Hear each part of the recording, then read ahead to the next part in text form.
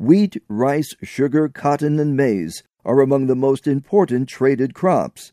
Many producing countries rely on irrigation to grow them.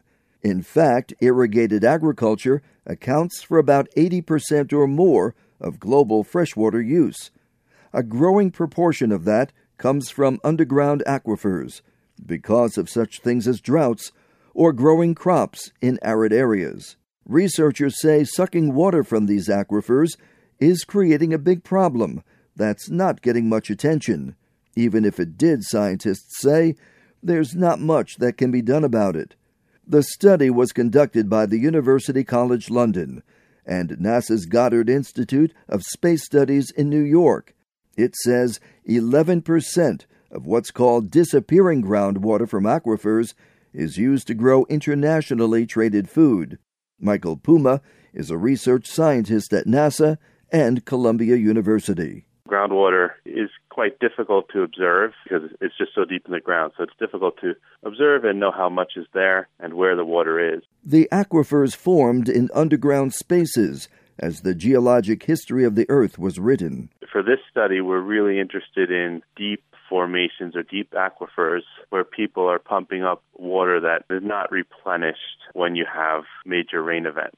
He says these aquifers may not be replenished for hundreds of years. For it to be replenished, you'd have to have a major shift in the climate. It'd be much wetter in these regions that are currently very dry. The U.S., India, Iran, Pakistan, China, Mexico, and Saudi Arabia use the most non-renewable groundwater for agricultural production.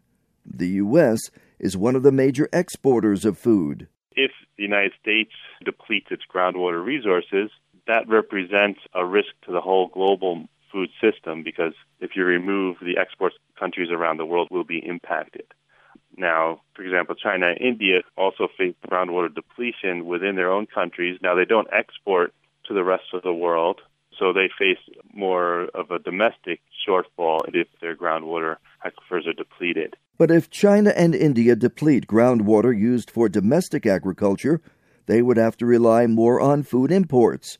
Greater demand could cause global food prices to rise. Puma says some U.S. states are well aware of the pending depletion of some deep aquifers. California recognizes they're facing groundwater depletion. Kansas, they also recognize they're facing groundwater depletion issues. Yet the solutions aren't clear. There's been attempts to slow down the use of the groundwater, but that's not solving the problem because we have a limited supply that's not going to be replenished. One of the biggest aquifers in the United States is the nearly 282,000 square kilometer Ogallala Aquifer. It lies under parts of 8 states, including Kansas. A Kansas Geological Survey study done a few years ago estimated it could run dry under the state within 50 years. Most of the land is used for growing wheat, corn, and other staple crops. The NASA scientist says right now it's just a matter of managing what's left. To make true progress on this front, we have to have this discussion of how will we adjust our farms, our farming activities to deal with a future where we're going to face a situation where groundwater will no longer be present in these locations.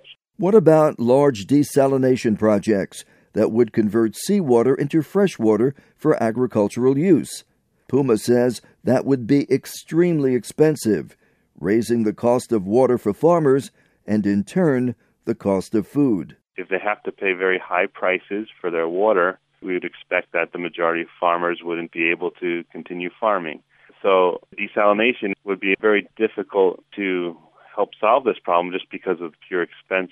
So while many countries, like Somalia, are in the midst of drought, the NASA University of College London study warns there's a looming underground drought as well. It's a really global issue. All countries around the world are facing this challenge.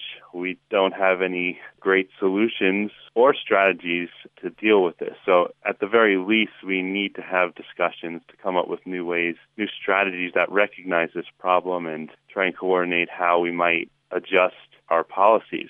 Any strategy must balance the needs of short-term production with long-term sustainability. Joe Capua, VOA News, Washington.